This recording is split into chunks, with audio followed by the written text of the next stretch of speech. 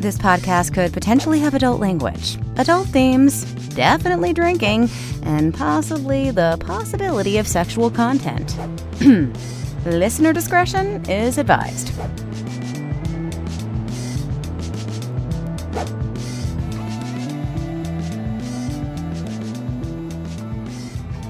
Welcome to Drinking with Authors podcast. I'm your host, Erica Lance. My amazing co-host is Dick. Wow, that's fine. Yay! A co-host, yeah. Yes. Hey, a co-host that decided to show up today is Mark Muncy from Erie Travels. Hey, gang, nice to be here. Thanks for having me back. Barely. Yeah. Kidding. And our guest today, since we started off so great already, is Steve Altier. Woo! Yay! I got my mood back. Welcome, Steve. Oh, thank you. I'm glad to be here. Yes. Okay. So let's talk a little bit about what we're drinking. So for those of you that have been listening recently, you may have heard my voice sort of crack, turn into Kathleen Turner or worse. So I actually had to get antibiotics, so I can't drink tonight. So I'm sorry for that. Last day of antibiotics. But I did do a Jody Lynn Nye, so I have hot chocolate with marshmallows because that's Jody's fave. So played a little tribute to her, and it's also like 32 degrees here. So up here in the mountains, let's have some hot chocolate. Okay, Mark, what are you drinking? Because I also have had some voice issues of late. I decided to go with a nice chai tea from our new friends at Morbid Curiosities, which I think is fantastic. And this is their Bell Book and Candle, which Beauty and the Beast blend. It's buttery and daring chai, and I will definitely say buttery. It is very, very good, and this is the way. Love it. So. Oh, I love that. Okay, Steve, what are you drinking? Well, I just got back from dinner a little bit ago, but I am drinking a Dr. Pepper from Culver's. Okay, we all are not, anybody, this is our G-rated drink along. This is the PG show. If you are, okay, that's totally fine. So Steve, for anybody out there that may not know you, what do you write? I write the paranormal mystery suspense. It's young adult paranormal. And I also have a family-friendly line of middle grade chapter books. Very cool. My main area that I like to write is the young adult. I have the Lizardville ghost stories and Lizardville side stories. Awesome. So let's Scooby-Doo this all the way back. When did you start writing? Let's go. Well, I started writing more when I was a child and liking to tell stories, but life kind of took me in a different direction. After high school, I went into the military. I served 4 years in the United States Air Force. Thank you for your service. Well, thank you. I, got married, had a family, and always had this desire and passion to write. But once my youngest daughter moved out, graduated high school, went on to college, I was like, you know what? Actually, it was a little bit before that, but I decided to follow my own dreams. And I've been writing for about 10, 11 years, 12 years now, something like that.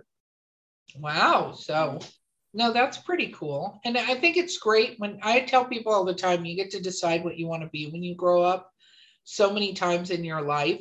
So when you get asked that as a kid, what do you want to be when I grow? I don't know. I know what I want to be right now, but the health I know what I want to be like when I grow up again and again and again and again.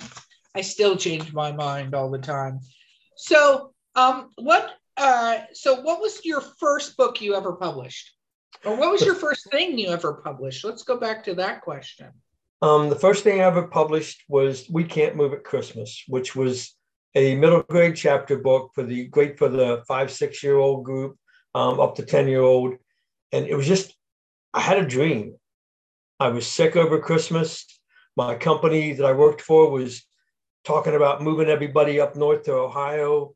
And I wasn't sure if I was going to be out of a job.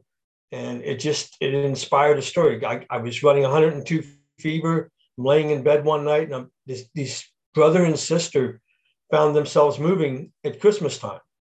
And Dad kept reassuring him, don't you worry, Santa's got this elite group of elves called the Family Moving Department, and they will attract kids moving all year long, and especially at Christmas. So you're going to get your presents. But it was just a good, fun story. Kind of funny because like a couple weeks into it, I told my wife after I got better, I'm going to write. I'm going back to what I wanted to do. I'm going to start writing stories. And a couple weeks later, I'm sitting there just typing away, and she goes, "Who are you chatting with?" Like, I was online chatting with somebody, and I'm like, "Nobody. I'm writing a story. I told you." She's like, "What? Really?" Yeah, I've always wanted to, and it was just such a vivid dream, and I couldn't get it out of my head. I just had to put it on paper. I think that's amazing. And I think as an author, some of our best, we don't talk about this a lot on the show, but there is a lot of like, I don't know, I think stories continue in our dreams, and ideas come for even parts of stories in our dreams. Or you're like Mark, who writes true stories and gets haunted by things that he decides to bring home. It's like those kind of things. Well, yeah. Yeah. I mean, is there something on the camera behind me that I'm not seeing? I don't ever bring them up anymore. They're too frequent, Mark. I mean, I see like something with a pumpkin head and like, yeah, that's werewolf or Godzilla or something back there. That's a werewolf, Steve. It's a werewolf. It's okay. I think it's a Monday, so that's Monday. That's it's that's Monday. Yeah. It's so funny, Mark. I have to say this, even though I've been drinking, now people get to see the sober Erica. But I was watching the TV show Ghosts. Have you seen this yet? Oh yeah, I love that show. Which one, the British or the U.S. one? The U.S. one. Okay, the British one's good too. So. Can I tell my freaking story? Watch it. Jeez. This is Steve's show, and I'm trying to tell a brief story so we can get back to Steve, and you were interrupting. Anyway, I was watching the American version of this show. I think it's the American version. Anyway, it's got the girl from My Zombie in it.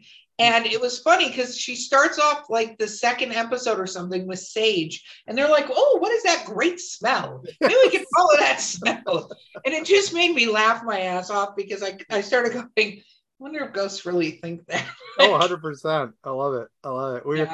Yeah. But anyway, Steve can get into this stuff because he knows a lot about paranormal too. So, well, I tell you, I love that show because it was so original. Yeah, I mean, a family living with a group of ghosts like that. I mean, it was amazing. I still love it and laugh every time I watch it. So, yeah.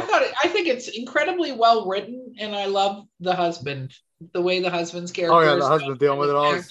Great. So funny. He's in the British version, one of the guys is a caveman instead of the Native American, and there's just a great line where and he's got a British soldier instead of from like World War I over there, and at one point he's like, "Well, that's it, it's guerrilla war," and the caveman does this great line where he just goes, "Ugh, guerrilla always win." I love it. Yeah, and that's when I fell in love with that show. I was like, all right, they get it. So, all right, so that brings me to my question, Steve. Your books, you're writing for young adults. How do you balance humor with story? It's a difficult question because I'm not sure I put enough humor into my stories, and it's something I've been trying to work on. I was reading a book, and it's written by Andy Weir, who does the Martian, and I think there's a lot of humorous moments in there. And I was like, I want to add more humor to my stories because if it's too serious, you can lose people because it's too serious. So I'm trying to, one of the things with being published with the Four Horsemen now, I'm able to kind of rewrite some of my books a little bit to re-release them. So I've been working on some of that stuff and adding a few little tweaks here and there from the original versions. That's good. And I have to say, humor is a very interesting thing to write and to get across in stories. But I feel this is also true, like even like we were just talking about Ghosts, the story Ghosts. I mean, you can get Academy Awards for humor things, but you can never get an Oscar. Like if you look at some of the acting in humorous movies, to me, pulling off a joke and being able to get an audience to laugh is way harder than getting an audience to cry sometimes.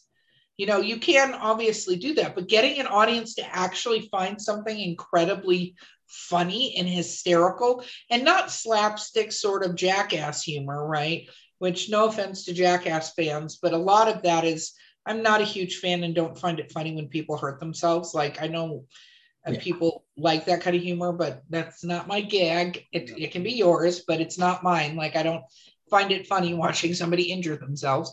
But truly pulling off a comedic thing, especially as a straight, not sexually, but like as the straight man where you're not intending to be wacky, I think it's an amazing thing. So I think it's great that you're endeavoring to do that in any stories, because it is hard to mix humor in sometimes.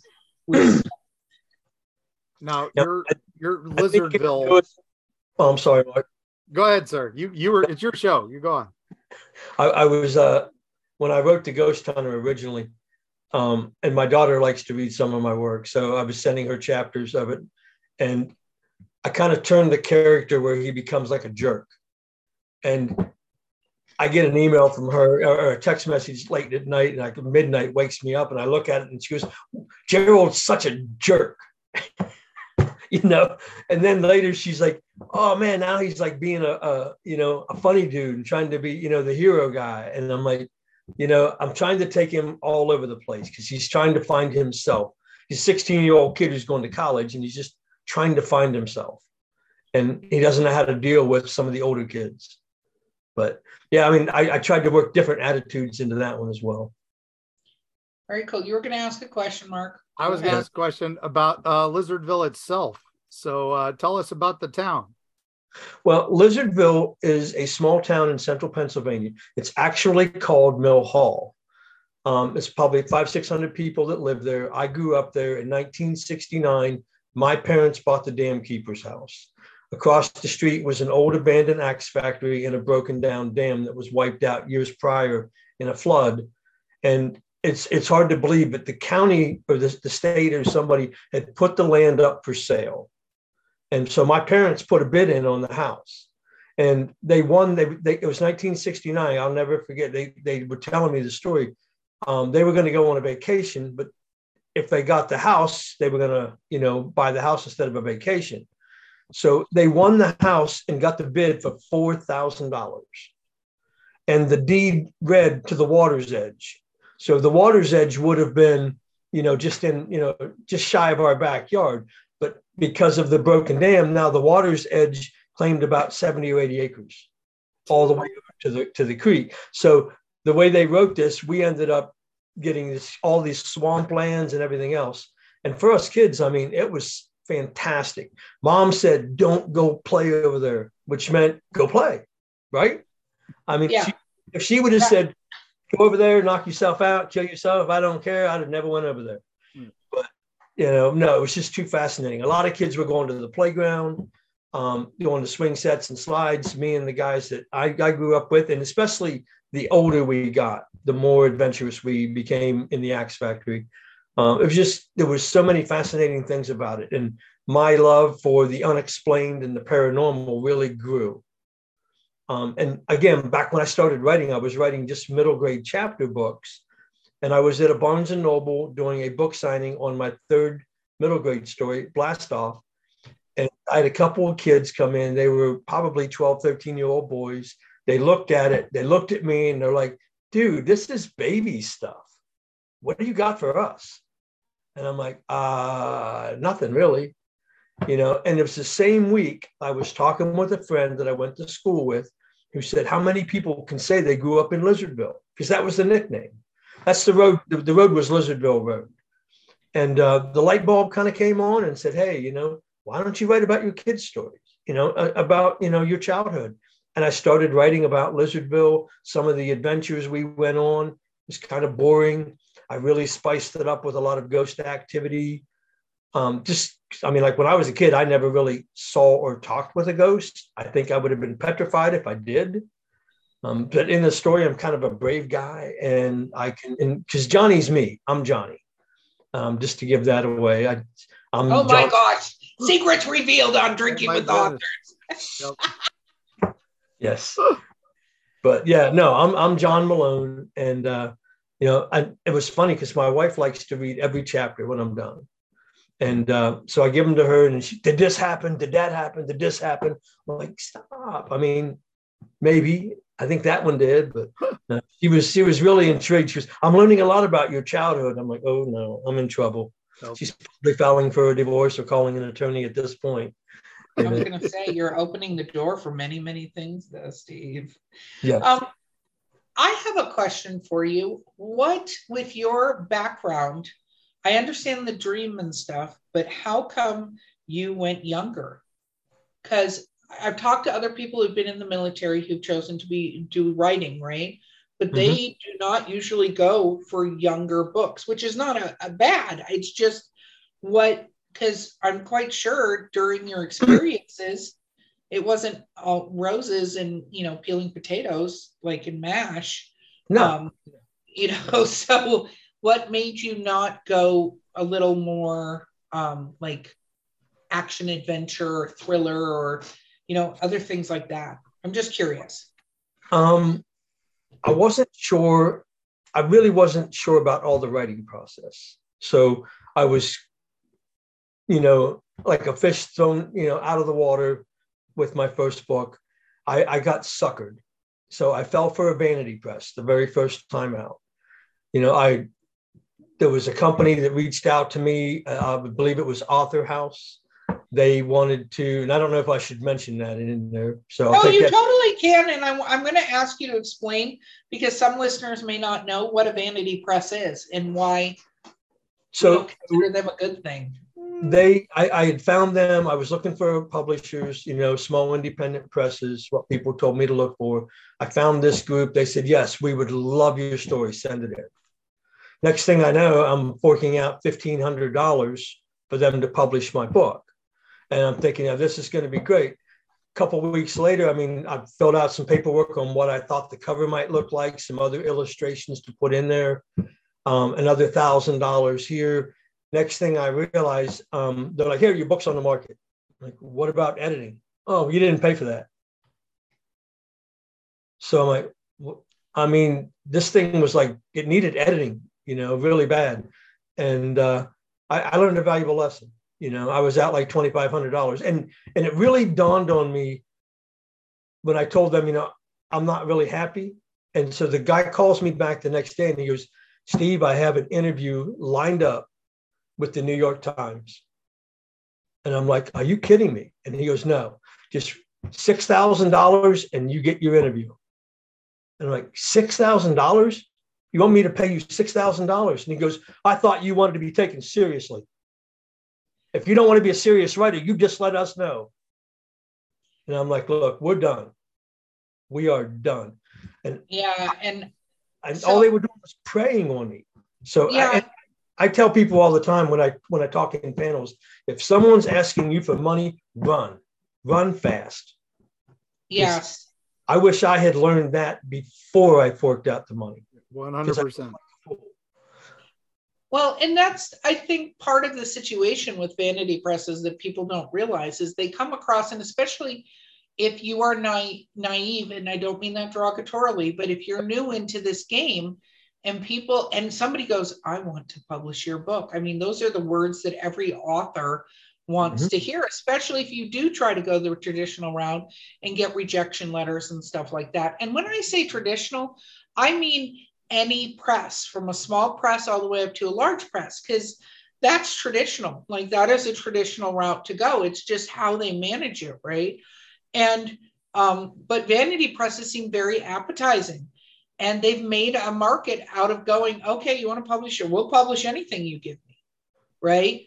And it's insane how many people fork over thousands of dollars to have their book published because they don't realize any differently.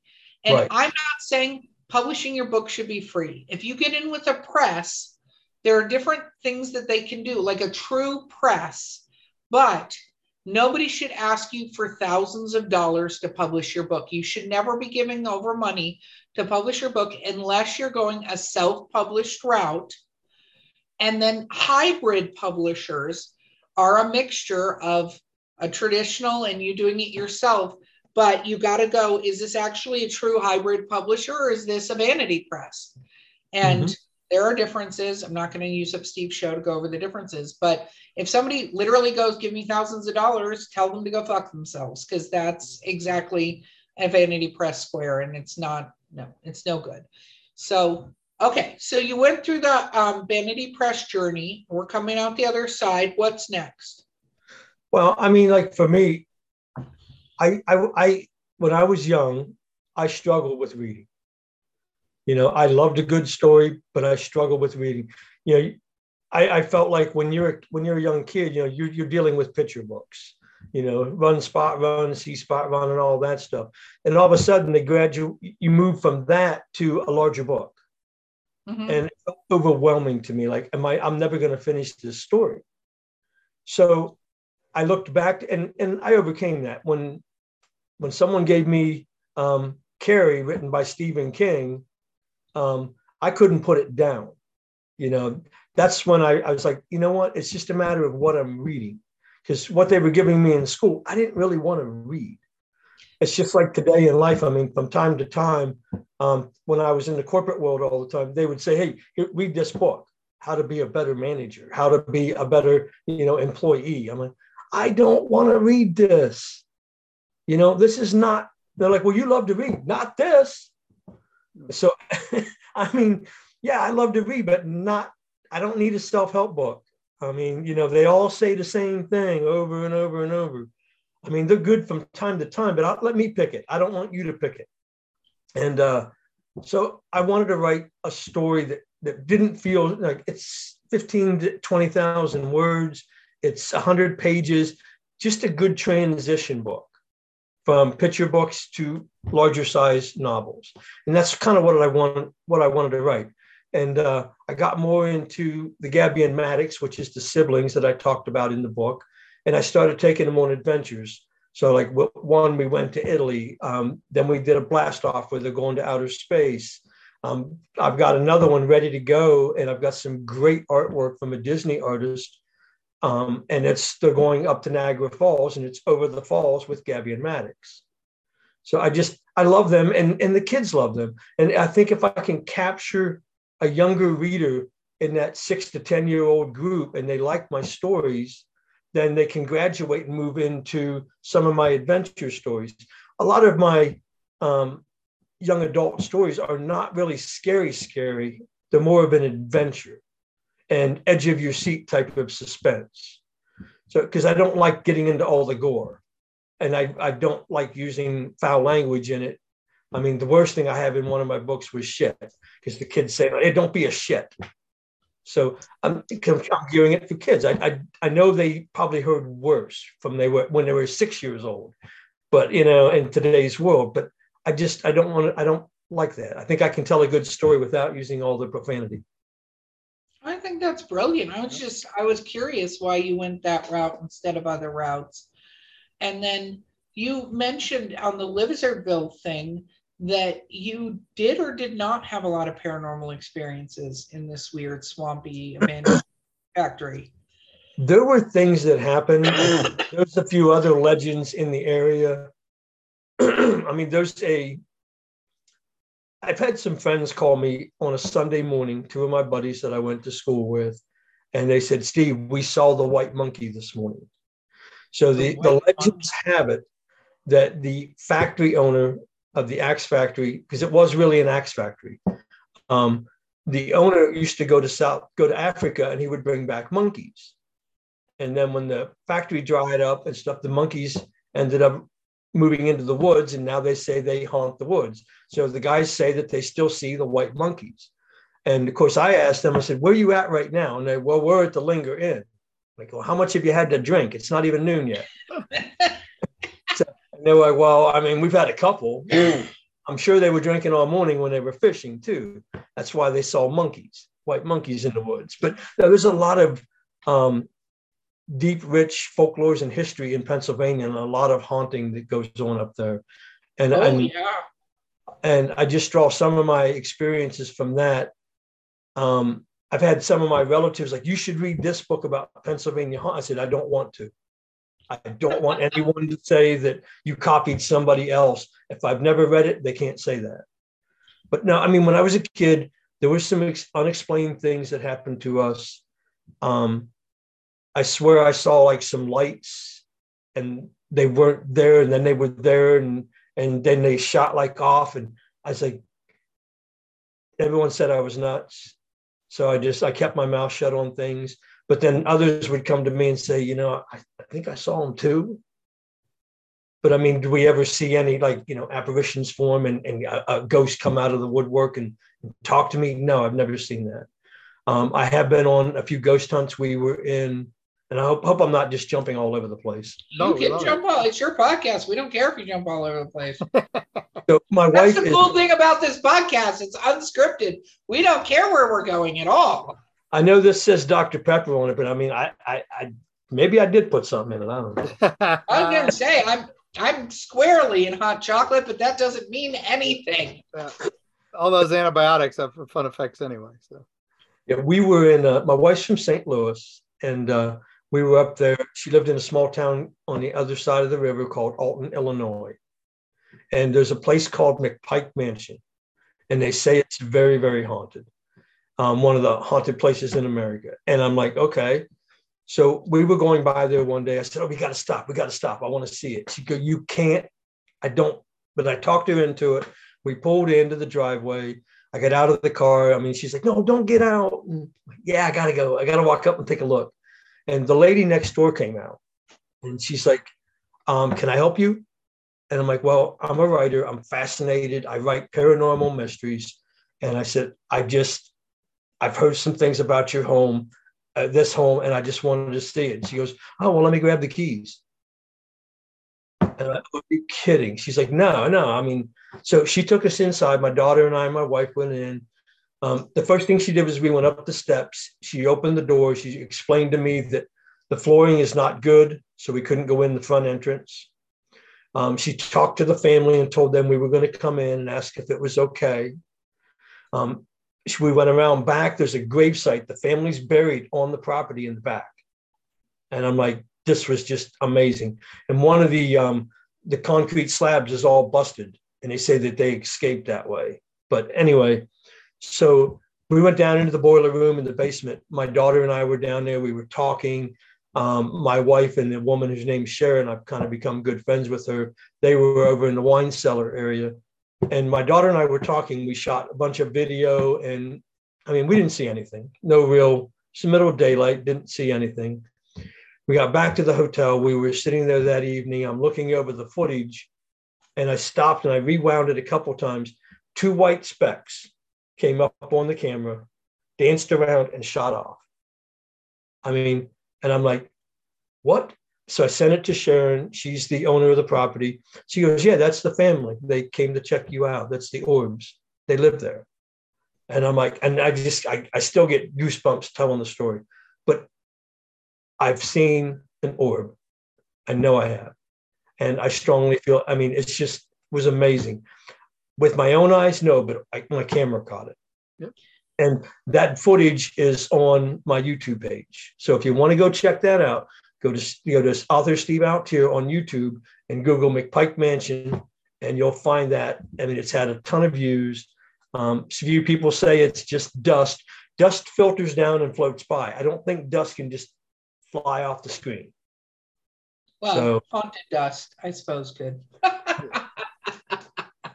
No, I agree with you 100%. I think, there's so much out there that we don't know. And I'm also always been a very firm believer that when it comes to, I guess the word is apparitions, I don't know. And this is opening Pandora's box, and we're not going to go all the way here. I'm just going to say it and we're going to take a break. But I've always felt, from somebody who's had a lot of experiences growing up, that I never felt like you physically formed and saw the person in front of you, but more like you got an instant picture in your brain of what you were looking at that wasn't there before. Like you didn't make it up, if that makes sense. Like you would suddenly feel like there's a soldier standing in the corner, blah, blah, blah. There's some that I think absolutely can form that way, but I think a lot of them are like that.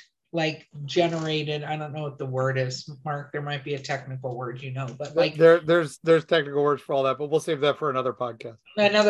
But I feel like what you saw was exactly that, and that what your camera caught was that. So anyway, with that, we're going to take a break, and hopefully you're completely creeped out when you're listening to our commercials, and we'll be right back with Drinking with Authors.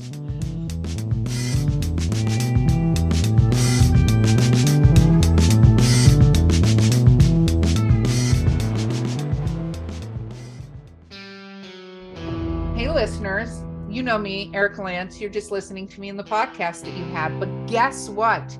I'm doing something new.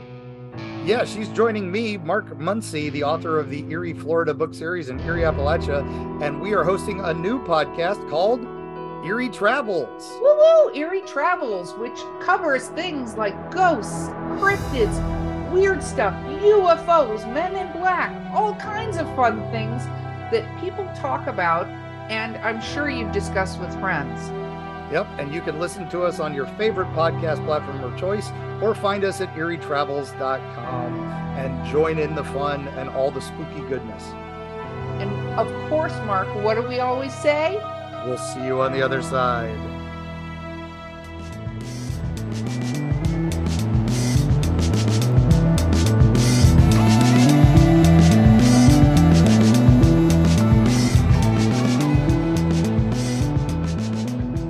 Hopefully you're sufficiently creeped out as we come back with Drinking with Authors. Okay, so Steve, how many books have you published now? I have, good question, 7, 8 on the market. I have 2 more coming out. Some of them are re-releases, so I do want to emphasize that. I recently signed a 5-year, 10-book deal with the Four Horsemen Publications, and I couldn't be happier with. They are not a vanity press. I could not. Not a vanity press. Dun, dun, dun. Direction. No. I'm just super thrilled. I think when you're looking for a publisher, you have to find someone that fits you, and I think it's going to be a great fit for me, and hopefully for them. Oh, absolutely. And I couldn't agree with you more on that. I think that when you're looking for how you want to publish, you have to find what works for you. And some people, we talk about traditional publishing, but some people are way better off being self-published. There are control freaks. And I say that with the most supreme admiration for control freaks, because Mark will tell you, we interact a lot. I happen to be one of those for the most part. I've been working on the hell you say. Control everything, but no, seriously,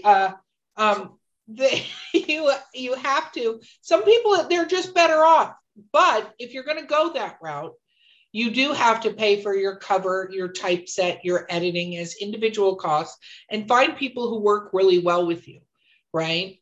But I think finding the right publisher is great. Also, Steve, you are an event whore. You do, so I say that with supreme love. You do a ton of events. What is that like? I think he does more than me. Yeah, which is impressive because fuck, Mark, you're everywhere. You just throw your event kitty at everyone. But Steve, you're an event. It's an adult podcast. I can say shit like that.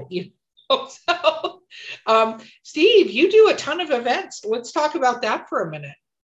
Well, I struggled to find an audience, and I think I started doing events just to get my name out there. I can't remember the author's name. He bought I think it may have been Tom Clancy. I don't remember, but he bought like 500 of his books, put them in a wagon, went door to door trying to sell them just to get his name out there. Yeah. And am I right, Mark? Was it Tom Clancy? Mm-hmm. Yeah. He actually got passed over by every publisher, and it was actually the Navy press printed his books and only sold it in naval academies, so he couldn't get it into bookstores or anything. And he literally bought a wagon load and took them to bookstores and houses. So it's an amazing story, but it's true. But and I kind of read that story, and it's been a long time since I read it, and I was like, you know what? I got to get my name out there. Now, social media is great, but it only does so much. And I wanted to start doing. So I went online. I was looking for just local events. We started off doing, weekend craft fairs. Mhm. It was a good fit because everyone's selling jams, honeys, homemade crafts and arts, and I'm the only author there. So and it was like $25 or $30 to sit there for a day, and it really became a great marketing thing for me. And the more I did it, it was like every event I do, and still today, I still learned something this past weekend at an event. So you're constantly learning, you're constantly changing what you do. And I decided I want to make my events more like I want you to be a part of my family. So I want to take my time and talk with you. I want to get a picture with you. I like to post the pictures up on my website in the gallery page. So for those that don't have their camera or don't want a picture at the time, if you change your mind, you can go into the gallery, bring up your photo, right click it, download it yourself to your own computer, and have that memory. It's just something, and the events have grown, and I'm starting to do larger events. I'm becoming guest at a lot of the events. That's a wonderful thing for me.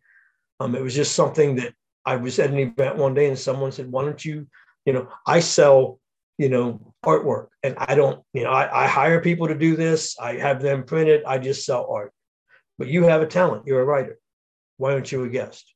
Why are you spending your money to be here? So I started entering award competitions, winning some awards. I've won 7 awards for 3 of my books. I've been featured, or not featured, but appeared twice in the national magazine Story Monsters Inc. And I'm like, I use those credentials to talk about, and a few of them, they'll bring me in as a guest, and I'm honored to be there and do a panel and talk to people now. So, I mean, I love it. I think that you went about that a very interesting, but very correct way. And I do mention that when I talk to authors a lot of times about doing quote unquote conventions. It is fantastic if you want to go to a huge convention, like especially if you're a paranormal, horror, fantasy, like romance authors, unless you've got one of these other tags that I just mentioned, sci-fi, probably won't do as well like a MegaCon or a Tampa Bay Comic Con or one of these. But those booths are hundreds and hundreds of dollars, right? Even for a little artist table. So unless you are going to be able to produce sales, the juice isn't worth the squeeze on that necessarily. But there are smaller little local art shows and art fairs and craft shows. And I get it. Yeah, there's not a lot of authors there necessarily, but that's not a bad thing. I mean, people are looking at stained glass, homemade stockings, a romance book, like, and especially if you're a kid's book author, because again, and we had a kid's book author on recently, and I was like, that's a whole different advertising situation, and, something that Four Horsemen's looking into. But overall, your audience is usually not on a phone. They're not usually scrolling through Facebook to see an ad or scrolling through Amazon to see an ad. They're busy playing, what is it, Sharky, or what is it, Little Sharks? What the hell am I thinking of? Anyway, I know there's some shark show that is little kids. What the hell is that, Mark? Why don't you know what it is? I don't have little kids anymore. I don't know this stuff. Don't get me singing that. No, no baby show. No baby shark. No. What's fun is we talked to Chris Gravenstein, who writes for James Patterson's iFunny and his middle school books, and one of his things was he loves the younger audience because you've got a new one every 5 years. Literally, you've got a brand new audience that could read your book for the first time.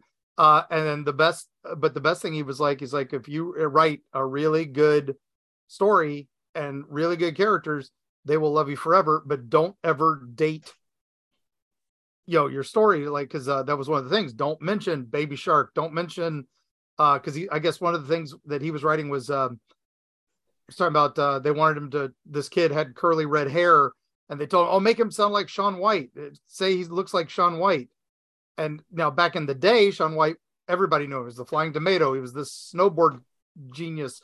But now, who knows Shaun White? Kids certainly today don't know Shaun White. So that was the best decision he said he ever made, and I think that's why your books do so well with the younger audiences. Again, they're not, there's not the latest iPhone, there's not the latest Flappy Bird game mentioned and stuff like that. So I mean, I mentioned cell phones, I mentioned tablets sometimes, but you keep it very generic. Yeah, it's not like specific time period. So yep. Well, I don't think we're getting rid of the cell phone for many, many generations. There will be an iteration of a cell phone, because they're making AI possible per Elon Musk. So what is up and coming for you, Steve? What's on the agenda? Where are you going from here? Well, I mentioned a little earlier, I signed a contract with the Four Horsemen Publications, which was probably one of the highlights of my career. I have to say that. And I wasn't paid to say that, Mark. Okay. I was gonna say people are gonna start thinking I'm paying you guys to say that, so stop saying that. Okay. Well, let's rewind the tape a minute. Yeah. Just Mark, what were you gonna say? No, I was gonna say I was just Venmoing him the money right now. So. I hope it's a lot. Let me check my phone. That wasn't enough, Mark. Well, he told me I didn't. Yeah. We hadn't paid him yet, so I was just making sure we got it done. So. But no. So I've in March 2nd, the Ghost Hunter re-releases. I love the cover they've done. I love the adjustments that they've made and helped me make with the story. I honestly, and I tell people this all the time that know me, and I've told my wife, Tony, I feel like I've gone from a high school football team and been promoted up to like the college level. So, I mean, am I in the top 5? Am I in the professional ranks yet? No, but they're taking my work to the next level. And that's what I've been missing. That's what I've been wanting to do. You get that one opportunity to hook a reader. And if they love what you're doing, they're there for life. I know, like myself, I get stuck on certain authors and I'm buying all their books every time they come out. And wow, this was a bad one, but their next one might be better. Because you're not going to put out a bestseller every time. But no, so in March, the Ghost Hunter re-releases. I'm super thrilled about that. I love the new story. I love the cover. In July, we are re-releasing what was originally titled Lizardville, the Ghost Story. That is coming out now as The Camping Trip, a Lizardville Ghost Story Book 1. And if I didn't mention it, the Ghost Hunter, which is releasing in March, is a Lizardville side story. So we're going to make 2 different series, the main series and then the side stories, which are all interconnecting books. I kind of like to stay in that, interconnecting world that I'm building and taking people into my world and what my childhood was like, what it's like to be in a small town in central Pennsylvania. I mean, kind of like something like Stephen King has done with, he's always talking about Castle Rock or Bangor, Maine. He's always bringing what he knows into his stories. And then we're following up with Jimmy's Curse, which is a Lizardville Ghost Story Book 2, and that comes out in September. I'm currently working on Old Man Smithers. Old Man Smithers is a Lizardville side story. He's a character in the Lizardville ghost stories, but he's just a crotchety old man, and he hates the kids. And I want to explain why. So I'm going back. I'm writing his story as to what happened, why because he used to love kids. I can tell you that. That's a little bit of a spoiler for the book. He used to love kids. Now he's got this grudge against him and he hates him, doesn't want him on his property. And I want to explain what happened and why. And yeah, there's going to be the paranormal element, of course, because it still takes place in the same area of the country in Lizardville, Pennsylvania. And then I'm kind of doing some, taking a lot of notes and working on another one called, I haven't decided whether I want to call it the final chapter or my return to Lizardville, so I can put book 3, next year in 2024.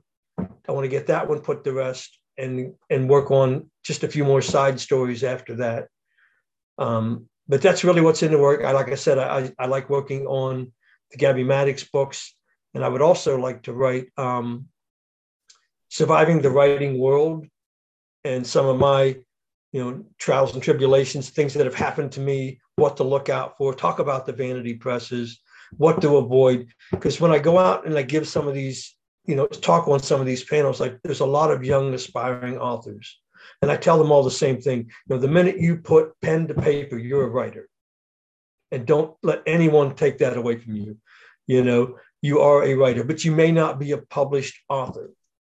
And what to expect when you're chasing, an agent, because I've had probably 150 rejection letters. And it's funny how when you start printing them off and collecting them, how much they all say the same thing. It's not the right. They're form letters. Yeah. Yeah. They're just a standard form letter. They all seem to be using the same one, if you ask me. But I actually had one agent from New York City telling me that, I really liked your story. What we need to do is send you to my editing school, so for just $3,000. And I'm like, nope, I fell for that once. Because there's no promise. If I take your editing school and get better writing practices, there was no promise I was going to still get published. So I stuck with, they call it self-publishing. I call it, independent publishing. I like to put a better word to it. One of the downsides of self-publishing or independent publishing yourself is when I'm at cons, I've actually had readers come up, are you self-published? Because I don't buy them anymore. They've fallen for too many, because there's too many people doing it, not doing the right things. They're not hiring an editor. They're not hiring the right, illustrators. They're not doing the right book formats. And it's a learning process. I mean, some people just want to rush to get their work out there, and then they put out a subpar product. And I'm a perfectionist. I want the best product I can get on the market. I mean, my books have been through 20 rounds of editing. I mean, from my own self to my wife, back to me, printing them off, rereading them again, sending them to professional editors, getting them back. Better readers read them, alpha readers read them, and they send them back with, hey, I found this, I fix it again, redo it again. And it's just frustrating. So when I got picked up with the Four Horsemen, and it was one of the first things I asked was, okay, now that we're done with the editing, when you guys complete that, can I get a copy to read? And like, no, we have a quality control department. I felt good about that. I really did. They have somebody else going through and checking the book. Well, you have to, because it's interesting, because I don't think self-publishing should have a bad name. I think that what needs to happen, however, and I think it is happening, it's just, of course, anything like this is like the Titanic, it's slow moving, is that more and more, there are so many people who are self-published that do the editing process and the typesetting and the covers and do it all right. And then there are people that just throw stuff up. I mean, yes, the first novel, it might be hard to tell if somebody has, but one thing anyone can do with self-published authors is take a look at their reviews and things like that. Like, what do they have? How many works do they have? If they're publishing a series, how many of the series have they put out? Because there's another thing that authors, whether it's self-published or traditionally published, especially because now publishers, and I don't say all publishers, but a lot of publishers will give a shot for the first book and see how it goes, maybe the second. But if you have a 3-part series, they don't, like they used to, give you a 3-part deal, right? And we see that even with, who was talking about that? Was it Melinda Snodgrass who was talking about that? Who's been an author for 80 billion years? Like, I want to say it was her. Like, she was going to publish a 3-part series, and they mismarketed 2 of the books and put them in the wrong categories. And then she'd written the 3rd one, and they went, oh, we're not going to publish that. And you'd go, but that's the 3rd part of the damn series. Like, what are you doing? And so people get like, I don't want to get invested if it's going to be not great. And you see that a lot on Kindle Unlimited too, and things like that. And, there's a whole rabbit hole you can go down. But I think I get why people say that now. Like, it is, one of my biggest pet peeves as a reader is opening a book, and there's going to be errors no matter how many people read a book. We see that because we have authors that are the big names, and I'm using quotation marks, the top 1% of people who have books out. Stephen King was an example with the book The Cell, where he had not a great editor, not great proofreaders, apparently, and that thing went out with so many problems that he listed on his website how to email him about problems with his books, because we get thrown off. But if you're thrown off at the beginning of the story and somebody's changing tenses all the time and all the, you're like, I can't read this. So I get why they can end up with quote unquote a bad name, But so that's exciting on the horizon for you, Steve. Very cool. Mark, my friend, I'm going to give you the final question. Okay. All right. Well, Steve, like I said, you've done you've had the bad experiences, you've had the good experiences. What is your best experience so far as a writer? I think the very first time that I was at a show and someone came up to me and said, "Hey, I bought your book last year and I see you have a new one out, and I came back to get the new one." Yep. I was also, and that just, it really warms my heart. Last year, I was at an event over in Bartow. I know you know which Sci-Fi Bartow. It's a great. Bartow, we love it. Oh, call it out, Sci-Fi Bartow. We love Sci-Fi Bartow. Sci-Fi It's Bartow. in Florida, by the way. Anybody who's listening, The whole town turns into a Comic-Con, and it's free. It's amazing. Yes, free parking, free admission, and you get to go have a good day.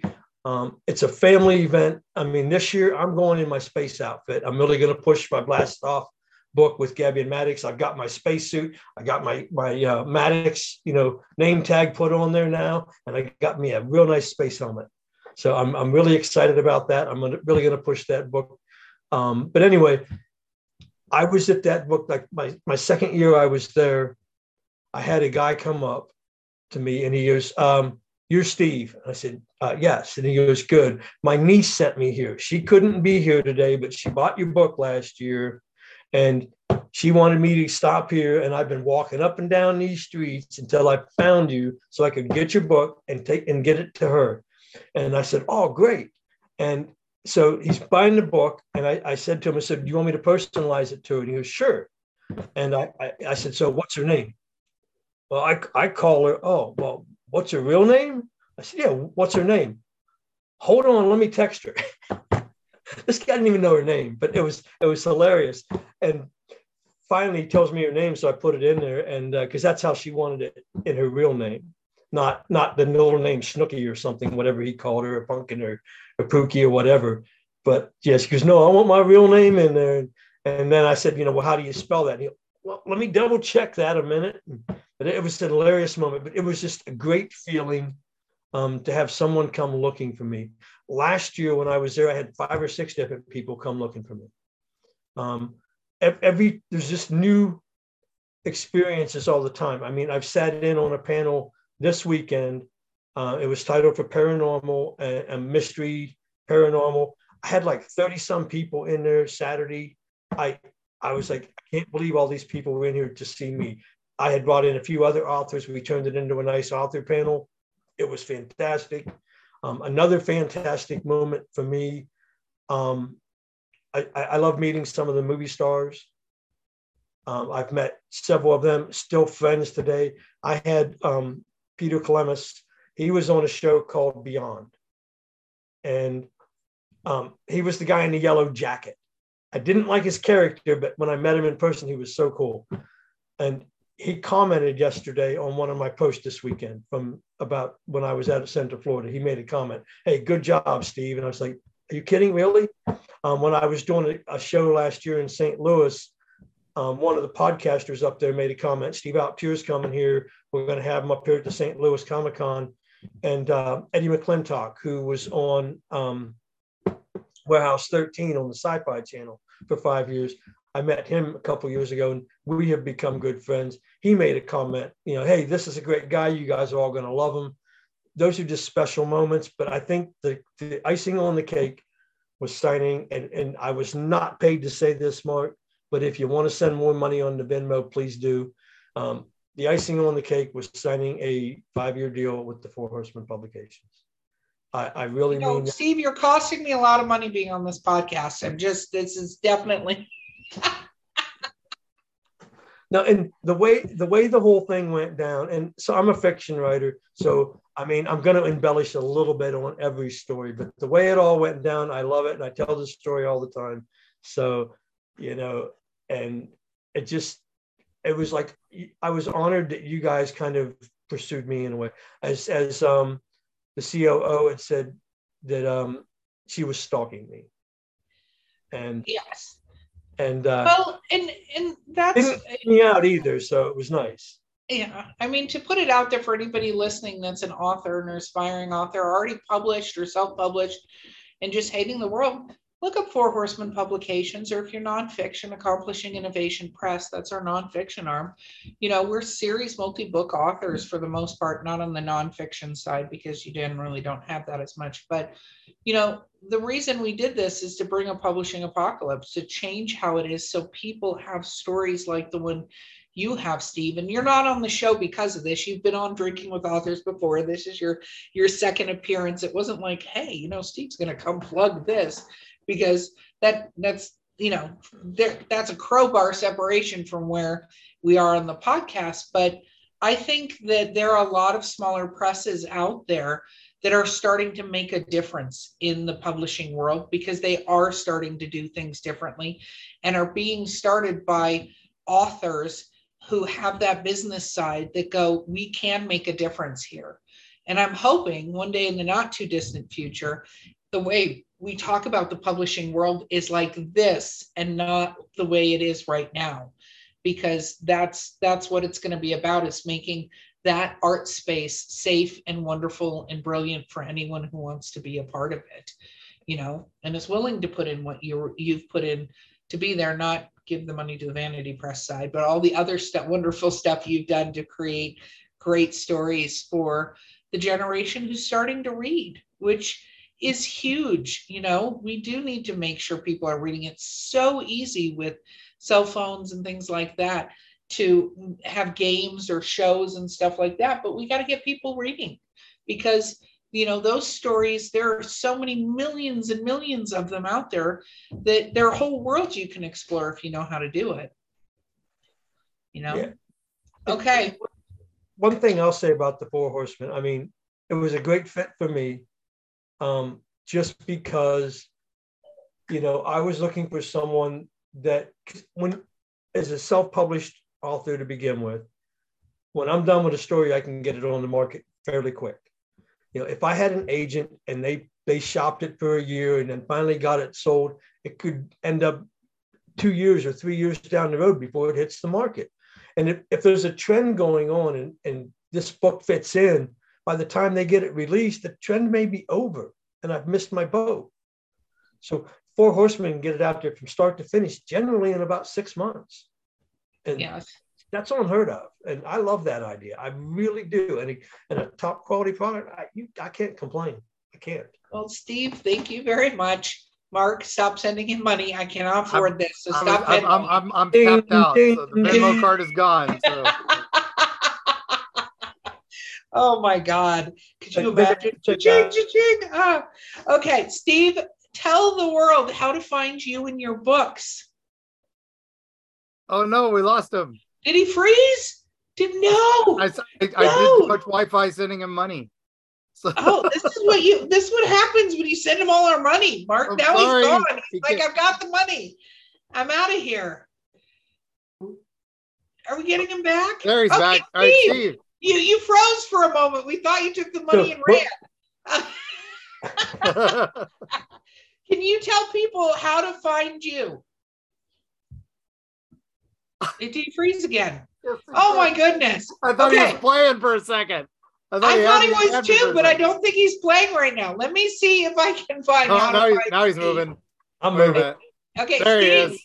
How do you find you? Huh? How do you? I'm right here. Shameless self-promotion. I'm right here. I mean, what's there to find? No. You can find me on my website, stevealtier.com. That's stevealtier.com. I'm working on a Linktree site. I just recently learned about that. That's something new to me. Never heard of it. But no, you can find all my social media sites are on there. places where you can buy my books, or you can actually buy them on my own bookstore on the website. But again, stevealtier.com. Wonderful, wonderful, wonderful. Steve, I am absolutely so glad you came back on the podcast, not because I wanted to spend all the money via Mark for your plugs for Four Horsemen. I appreciate those, but because you are a complete delight to have around. You are so much fun. Thank you for being here. Oh, thank you. Absolutely. Mark, thank you for your amazing co-hosting, as always. Pleasure to be here as always, and looking for more Erie travels. We're gonna have fun with that too. So. Oh yeah, no, I forgot. It's gonna be way out when this goes out with the Erie Travels podcast. If you haven't checked it out, you should check it out because me and Mark get to talk about weird shit. So, but also don't forget to like and subscribe to us here. Please leave a review. We would love to hear from you because we want to know what you think. And you actually got to be sober through this podcast, so you can tell us truly what you think. And then next time you can drink along because I'll be done with antibiotics by then. Anyway, don't want to, ruin my liver or anything. But this has been Drinking with Authors, and we will see you guys next time.